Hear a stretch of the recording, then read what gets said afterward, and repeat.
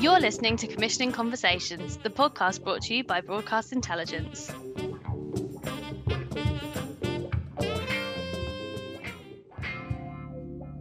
Hi, and welcome to Commissioning Conversations. I'm Alice Redman. And I'm Heather Fallon. And we are both researchers and journalists for the Commissioner Index. This week, we'll be discussing all the new commissioning appointments that have happened across Channel 4 and Sky over the past few weeks. And you'll be able to hear some exclusive snippets from our subscriber-only event, Commissioning Conversations Live, Daytime. So, there's been an absolute host of activity on the Commissioner Index since we last recorded.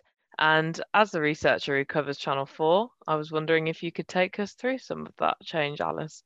Yeah, I mean, it's been all change at Channel 4, so I'll try and summarise as best as I can.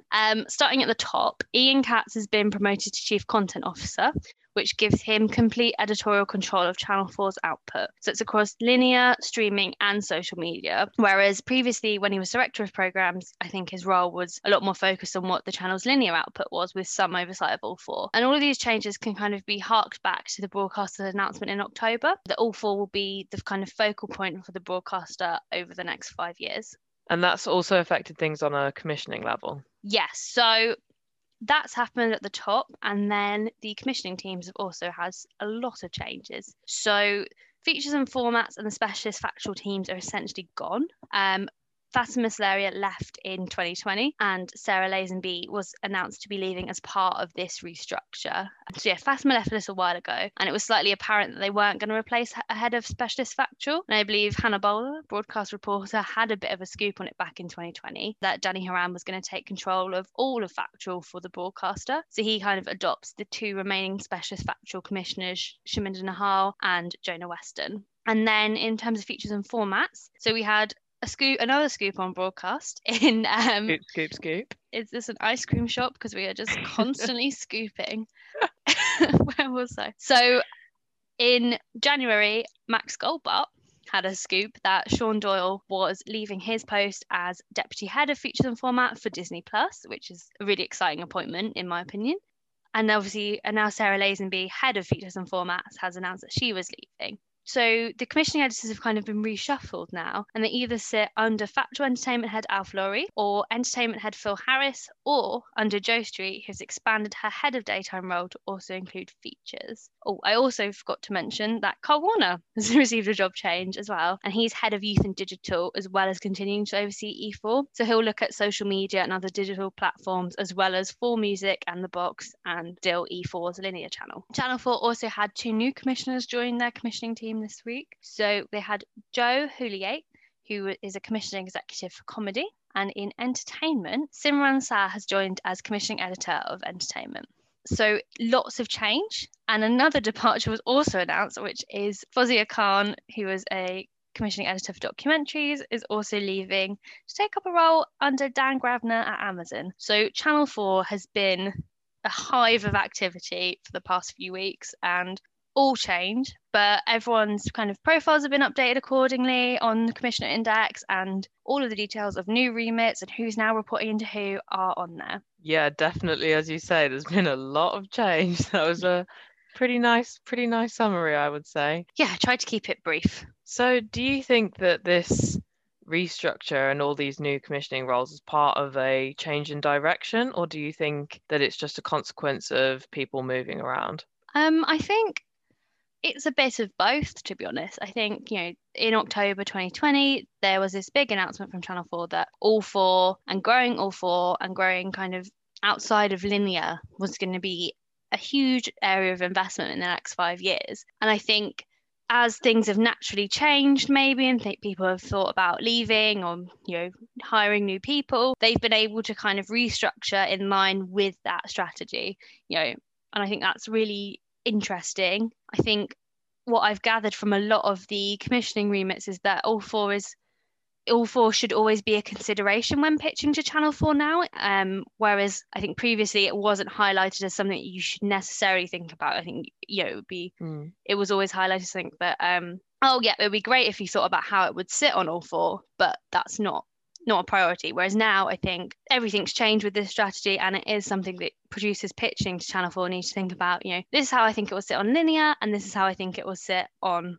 All 4, or how it will sit on social as well. Social's really a big key part of this. I think the entertainment team particularly are very interested in ideas that can sit on social and act as kind of test, almost mini pilots for then to move on to linear. So a lot of digital first, which we've seen kind of across all the broadcasters, really. Yeah, for sure. I mean, BBC's starting to enact their restructuring at the start of April of this year, which will also see the channel controller roles go in favour of, each of the genres instead. So instead of having a BBC Two controller and a factual controller, the roles will be different. So speaking of UK commissioning changes, there was also movement over at Sky, where Hayley Reynolds and Janine Thomas joined the broadcaster as commissioning editor and assistant commissioning editor, respectively, for Poppy Dixon's documentaries factual team. It's really interesting, kind of the investment that Sky have now in their documentary strand. I think, they previously were just acquiring a lot of great docs, especially from HBO, and now we saw with Poppy Dixon and the new channels a lot of investment, and now they've kind of even doubled down more on that by hiring her two commissioners in her team, which I just think shows the expansion of premium documentary opportunities for UK producers. Yeah, and they've commissioned some really interesting looking docs so far. So we've got them all listed on our programme index. Some of the highlights for me recently included Liverpool Narcos, which will focus in on how Liverpool became the epicenter of a drugs boom during the 1980s. There's also a series called Positive, which marks Britain's 40-year struggle with HIV and AIDS, and it will be told through real-life interviews with some of the earliest patients, and Chernobyl 86, which will retell the Chernobyl disaster story using newly discovered archive footage. And I think it will be a really interesting look when these come out at exactly what the direction Sky will go in. We know that they like to look at premium, high quality. There's quite a lot of sport in there as well, and well-known big personalities. So I think access to big people seems to be a very key thing, or access to big people, access to people that are important in the story. It's really seen across the slate so far, and I think it'll be great when the team are kind of ready in place and we can chat to them and see what their remits are.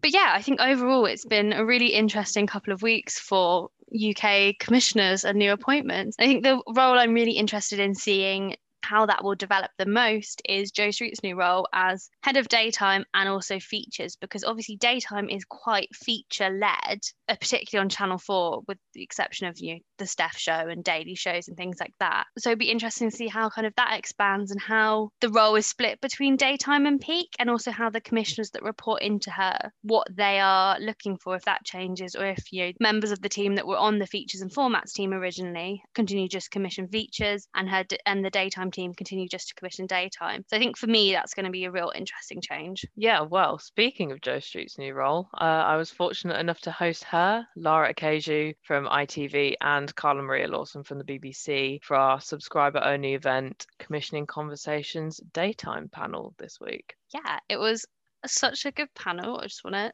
say well done to you, Hev, for expertly hosting. There was lots of interesting talk, not only about daytime, but also kind of the pathways that daytime offers to producers. Yes, so we spoke about the pathway to peak, which was really interesting during the panel. Let's have an exclusive listen to what commissioners had to say about the pathway to peak from daytime. And I think there you've touched on something that I find a really exciting prospect in daytime programming, which is that there's lots of kind of additional opportunities available. So whether that's moving into early peak or increased series order, because, generally in daytime programming, you get a very large run when you do have a series. So could you kind of speak a little more to what these opportunities are? And that could be in talent as well, in terms of growing talent that can then move up to early peak. Carla Maria, I know that you've kind of been doing quite a lot with like the repair shop, for instance. I don't know if you want to speak any more to that. Sure. I mean, I think that we should think of it as a big family, and a lot of key BBC talent have been grown in daytime, but daytime programming has been the home of a lot of key peak successes, such as MasterChef back in the day, and since then other titles that have moved into peak include The Repair Shop, Great British Menu, Garden Rescue, For Love or Money, Bidding Room, Pointless, House of Games, etc. There's loads of scope to migrate shows into peak. Daytime's a brilliant opportunity a brilliant place, a nursery slope to grow formats and as well as talent. And I think looking at across the piece, if we're trying to be a lot more joined up about how we utilize talent within those shows as well. So House of Games, for instance, where we can put people in as contestants and you get to see another aspect of their personality, and they have scope to be grown as peak talent. I mean, the other thing that we're doing is that we're commissioning daytime and peak versions of shows, and there are some shows that work, the factual space, that work really well on BBC One, 7:30, 8 o'clock, and they do fantastic business for BBC One. And then obviously there's the formats as well. That pathway to peak model that the Repair Shop has trodden is a really great example. But it's a brilliant opportunity, obviously, because there's high volume. But one of the things you ought to consider is when you're pitching is like, if you think it's if it should be good enough, if it's good enough for peak, it's good enough for daytime. So imagine that you're pitching to peak, and obviously if you're looking at peak versions, that can be through casting with House of Games peak versions or Pointless celebrities, or it can be through scale, like the way we do repairs on The Repair Shop, and some of those stories that just have a bit more scale than maybe the daytime shows do. Yeah, I think what was really apparent throughout the session was that the daytime commissioners are really keen to take risks and to commission diverse people and new people and take those chances on things that maybe peak wouldn't allow, and then offers that pathway for then this has worked on daytime, why wouldn't it work on peak? I think there's a really good opportunity to grow within daytime, and I think a lot of people see daytime as quite a niche area of broadcasting, whereas actually the amount of opportunity that you can have, and throughout the panel I found that kind of one of the main themes that each of them were saying respectively for their own broadcasters is looking at how daytime programming can reflect a really diverse modern audience. And this could be anyone from like small children at the moment to elderly people, and finding a way to reflect all of those people in a daytime program. When you really resonate with an audience, it can just grow and grow and grow. You get huge daytime orders when a program does well, continued series that go on for years and years. Everyone loves Come Dine With Me. Yeah, that's what you want. You want to make Come Dine With Me. I want to make Come Dine With Me. I want to be on Come Dine With Me. Yeah, to be honest, same. And another interesting thing that I found was that across BBC, ITV and Channel 4, obviously we spoke about this earlier as well, there's a firm digital first strategy prioritising the broadcasters' VOD services, and all three commissioners found that daytime was actually best placed to then sit on the streaming services just because there's so many episodes, it encourages binge watching. So I thought that was another really interesting point. So should we have a listen to what the commissioners had to say about that? I wanted to ask actually about the kind of increasing presence of also commissioning for the digital channels. So I'm not sure if there's any additional attention maybe in the pitch that someone would need to consider when they are pitching to you. I know Charlotte Moore at BBC has got this big, iPlayer first strategy. So Carla Marie, I wasn't sure if, even if it's just that you appreciate someone thinking how this might look on, say, the iPlayer platform, for instance. Yeah, I mean, the other thing that runs in tandem with that iPlayer ambition is also to create stable linear channels as well. So, that there's a duality to that. But for us, it's about, we have the gift to be able to deliver, habit forming viewing, and that's the key to iPlayer and delivering greater numbers and to iPlayer. So as I said before, I think I mentioned Homes Under the Hammer and Doctors, which do great business for iPlayer. What are the things that can deliver? We've got that volume. What can we deliver in daytime in that way? And really great formats and things that will bring people back so that they can binge on iPlayer on them. And there will be some formats that have got that scope, or you see the potential for that, but it doesn't mean to say that we wouldn't that everything has to just be focused, that commissioning decisions are made solely on that basis. Yeah, I think we've got a real gift in daytime anyway, because we're all running strict schedules. So inherent to how we think is what will bring the audience back the next day and the next day, and that also drives binging habits. Like, I literally, when I got my drawers off viewing, so I was like, when are you sending me the next episode? Because I'm like, oh, can't wait to see him with his kit off. You just, if I'm feeling that, the audience will feel that. So in a way, producers who are used to delivering stripped narratives or harnessing the power of that and building in brilliant reveals, or I'm just going to watch one more episode of that because I can't wait to see how they do it on that show, then they're all the habits that are future-proofing content in a way. If it works on linear, it's got a really good chance of being hits digitally as well. It's just good shows. People just want to watch them on a different platform, but the habit that drives them to watch it remains the same if there's a compulsion in there, which is usually around jeopardy and reveal. Yeah, I agree. I think and actually even with shows that with closed episodes, like some of our quizzes, that people literally catch up on and they want to watch it because it's a compelling program. They are addicted to that show. They want to watch it every day, and if they miss it, they'll want to catch up. And if there's a whole challenge channel based on the fact that people want to watch a lot of these shows. So I think daytime is already, in a way, what we're commissioning works for digital, and it's a really good way to be thinking about programming for digital with daytime.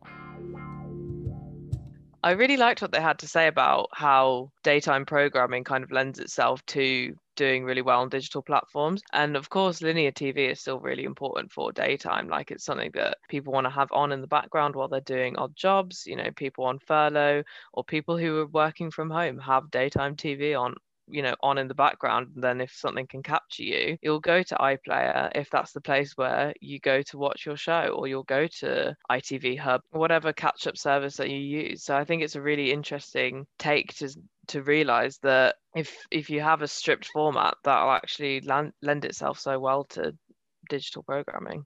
It's going to be so interesting to see how genres like daytime adapt to a digital first strategy. But I think what's reassuring is that it seems to be already be in place and already be happening. Yeah, well, I think it was a great panel, if I do say so myself. And our Commissioner Index subscribers were also fortunate enough to get some one-on-one networking time with the commissioners at the end. Yeah, it was a really great panel. So congrats again on being an excellent host. If you are interested in having access to our event next time, drop a line to the Broadcast Intelligence team at info@broadcastintel.com, and you can find out more about how to subscribe, get a demo of the platform, and see how we can help you win your next green light. And you can use the same email to let us know if you're interested in appearing on the podcast as a producer or a commissioner. Commissioning Conversations will be back in 2 weeks' time. And in the meantime, the latest commissioning news and briefs can be found on broadcastintel.com. Thank you for listening. Bye. Bye.